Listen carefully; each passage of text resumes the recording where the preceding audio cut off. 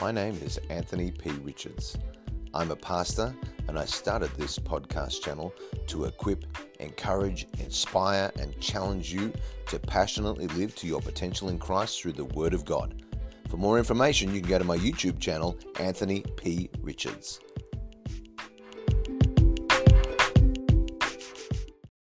Well, thank you for joining us as we continue another day on our journey through the Word of God. And today we're continuing through Matthew chapter 27, and we're going to be looking at verses 38 to 49 today, which is where Jesus is mocked on the cross.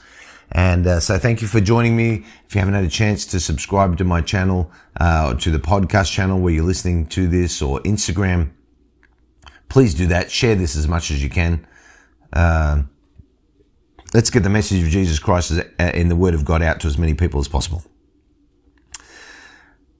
Let's read from verse 38. Then the two robbers were crucified with him, one on the right and another on the left. And those who passed by blasphemed him, wagging their heads and saying, "You who destroy the temple and build it in 3 days, save yourself. If you are the Son of God, come down from the cross." Likewise, the chief priests also, mocking with the scribes and elders, said, "He saved others. Himself he cannot save. If he is the King of Israel, let him now come down from the cross, and we will believe him. He trusted in God, let him deliver him now if he will have him. For he said, I am the Son of God." And even the robbers who were crucified with him reviled him with the same thing. Jesus stood in the center of the two robbers. He stood in the center of the human race. He was mocked as if he was a criminal. He was rejected as if he was a criminal. And the criminals themselves mocked him.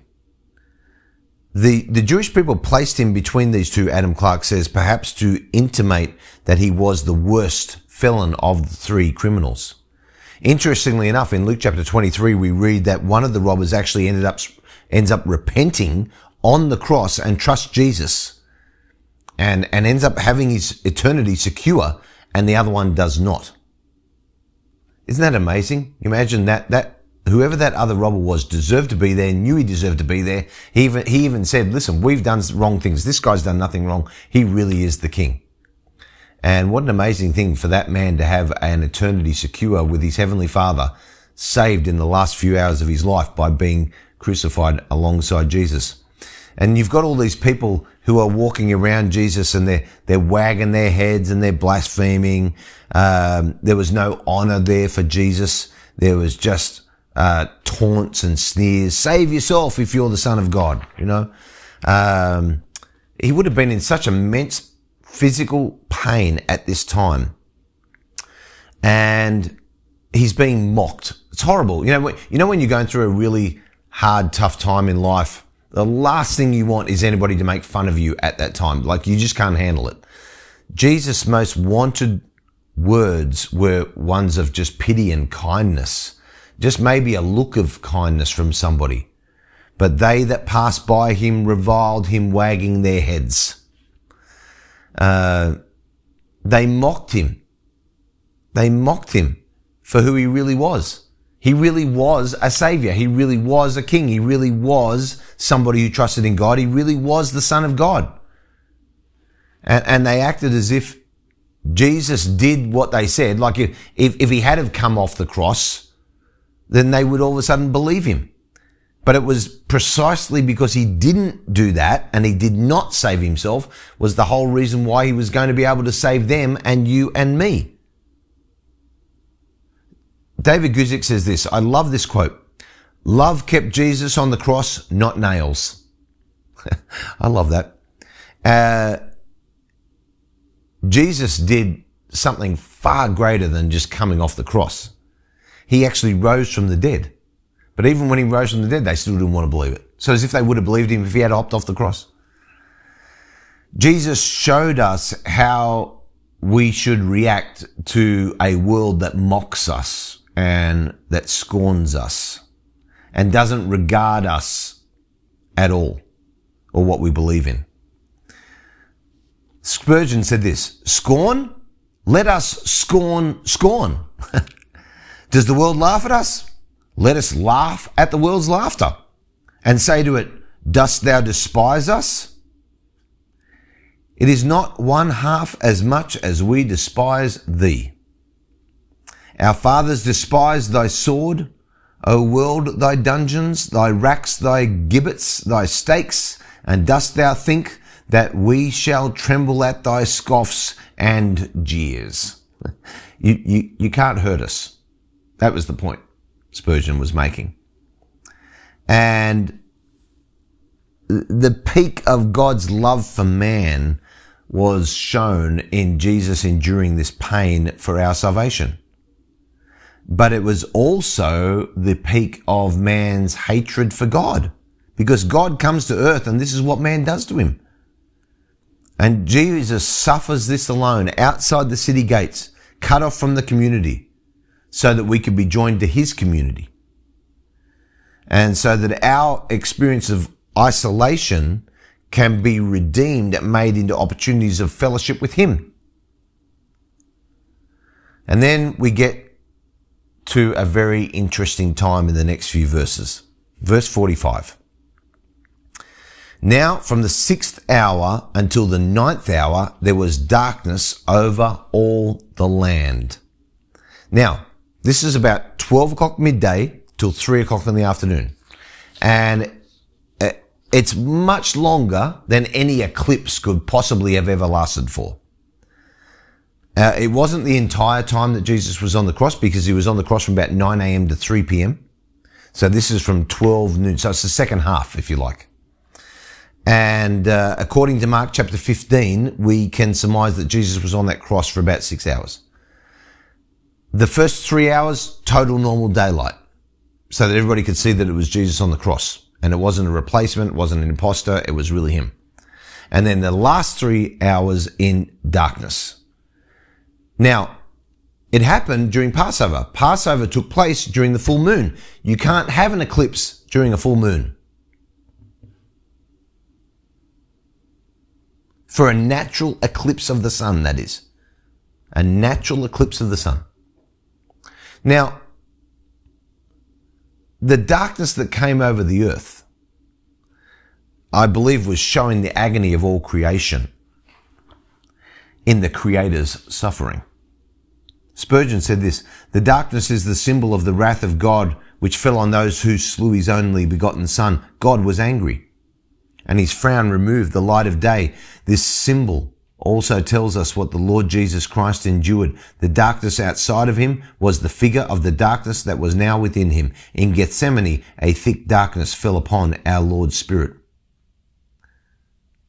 Now, there are other writers, apart from Bible writers, who wrote about this 3 hours of darkness. Origen wrote about it. Eusebius quoted words himself from a Roman historian whose name was Phlegon, in which he made mention of this incredibly extraordinary solar eclipse, he called it, as well as an earthquake about the time of the crucifixion.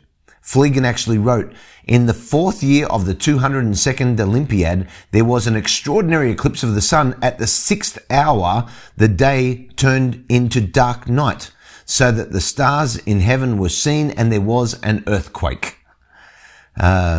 All he could do was make of it was it's a really, really long solar eclipse. That was the best he could come up with. So then we move on to verse 46. About the 9th hour, Jesus cried out with a loud voice, saying, Eli, Eli, lama sabachthani. That is, my God, why have you forsaken me? Some of those who stood there when they first heard that said, this man is calling for Elijah. Immediately one of them ran and took a sponge, filled it with sour wine, put it on a reed, offered it to him to drink. And the rest said, let him alone. Let us see if Elijah will come and save him. Jesus quotes Psalm 22. My God, my God. And in that he declared his fulfillment of the prophecy in Psalm 22 in its full agony and exaltation, because Psalm 22 goes on to say, you have answered me. I will declare your name to my brethren. In the midst of the congregation, I will praise you. Now, when Jesus cried out on the cross, France points out that this was the only time in the synoptic gospels of Matthew, Mark, and Luke where Jesus addresses God and doesn't call him Father, but says, my God, my God. Why have you forsaken me? Jesus had known incredible emotional and physical pain up until this point, but he had never known up until now spiritual separation from his Father.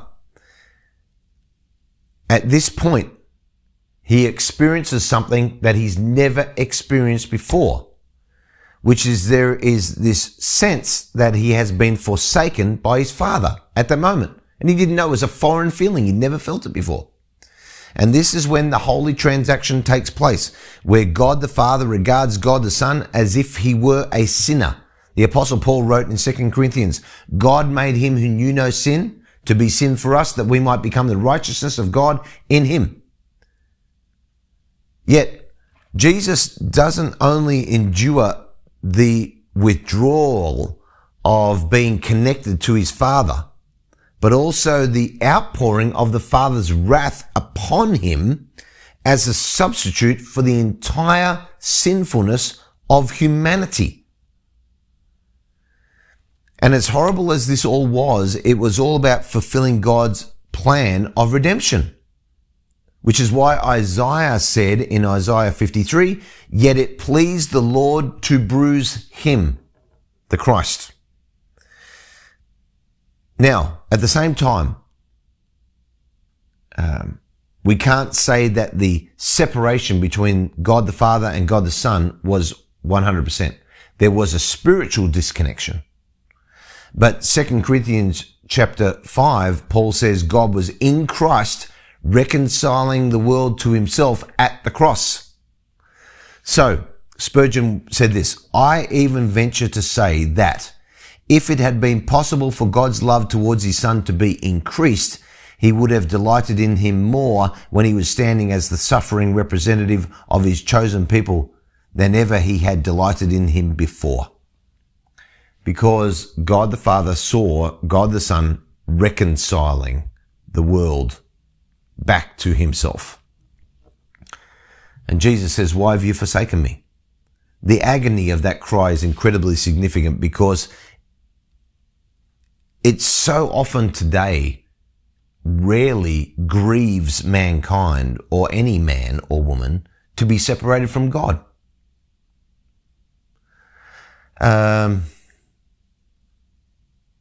Yet this is the true agony of what Jesus experienced on the cross. And what's amazing is that at the time that he dies, the veil in the temple is torn in two. What an amazing understanding for us, a visible, physical representation of what was happening on the cross. God the Father lays upon the Son all the guilt and the wrath of the sin of the world. Jesus bears it perfectly, becomes the perfect atoning sacrifice, totally satisfying the wrath of God, which was the only reason why the veil could be torn in the first place, so that the promise of the Holy Spirit could be fulfilled. Jewish people have been waiting for hundreds of years for the promise. Jesus fulfills it. But he doesn't just fulfill it to the Jewish people, he fulfills it to the Jews and the Gentiles. And this was as a result of Jesus' spiritual suffering on the cross, the act of being judged for sin in our place. And that's what actually Jesus was dreading on the cross when he thought about it in the Garden of Gethsemane. This was the cup of God's righteous wrath that he trembled at drinking in Luke chapter 22, Psalm 75, Isaiah 51, Jeremiah 25. And on the cross, Jesus became an enemy of God who was judged. He was forced to drink the cup of his Father's fury, and he did it so you and I wouldn't have to drink it. Isaiah 53 puts it very powerfully. He is despised and rejected by men, a man of sorrows and acquainted with grief. And we hid, as it were, our faces from him. He was despised, and we did not esteem him.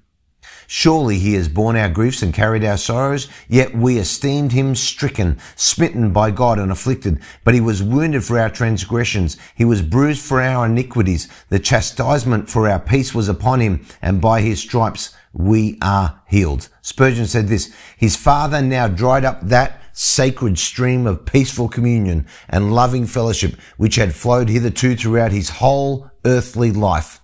We lose but drops when we lose our joyful experience of heavenly fellowship, and yet the loss is killing. But to our Lord Jesus Christ, the sea was dried up. I mean his sea of fellowship with the infinite God. We can imagine the answer to Jesus' question. Why have you forsaken me? Spurgeon goes on to say this, because, my son, you have chosen to stand in the place of guilty sinners. You who have never known sin have made the infinite sacrifice to become sin and receive my just wrath upon sin and sinners. You do this because of your great love and because of my great love. Then the Father might give the Son a glimpse of his reward, this righteously robed multitude of his people on heaven's golden streets, all of them singing their Redeemer's praise, all of them chanting the name of Jehovah and the Lamb. And this was a part of the answer to his question. Knowing the agony that the Son of God suffered on the cross should affect how you and I see sin. Spurgeon said this, friends, if I had a dear brother who had been murdered, what would you think of me if I valued the knife which had been crimsoned with his blood? If I made a friend of the murderer and daily consorted with the assassin who drove the dagger into my brother's heart, surely I too must be an accomplice in the crime. Sin murdered Christ. Will you be a friend to it? Sin pierced the heart of the incarnate God. Can you love it? There's a lot of great observations from Spurgeon about these passages. So then Jesus cries out on the cross, Eli, Eli, lama sabachthani. And the people around him mistake him for calling out the name of Elijah. They didn't understand what he was saying.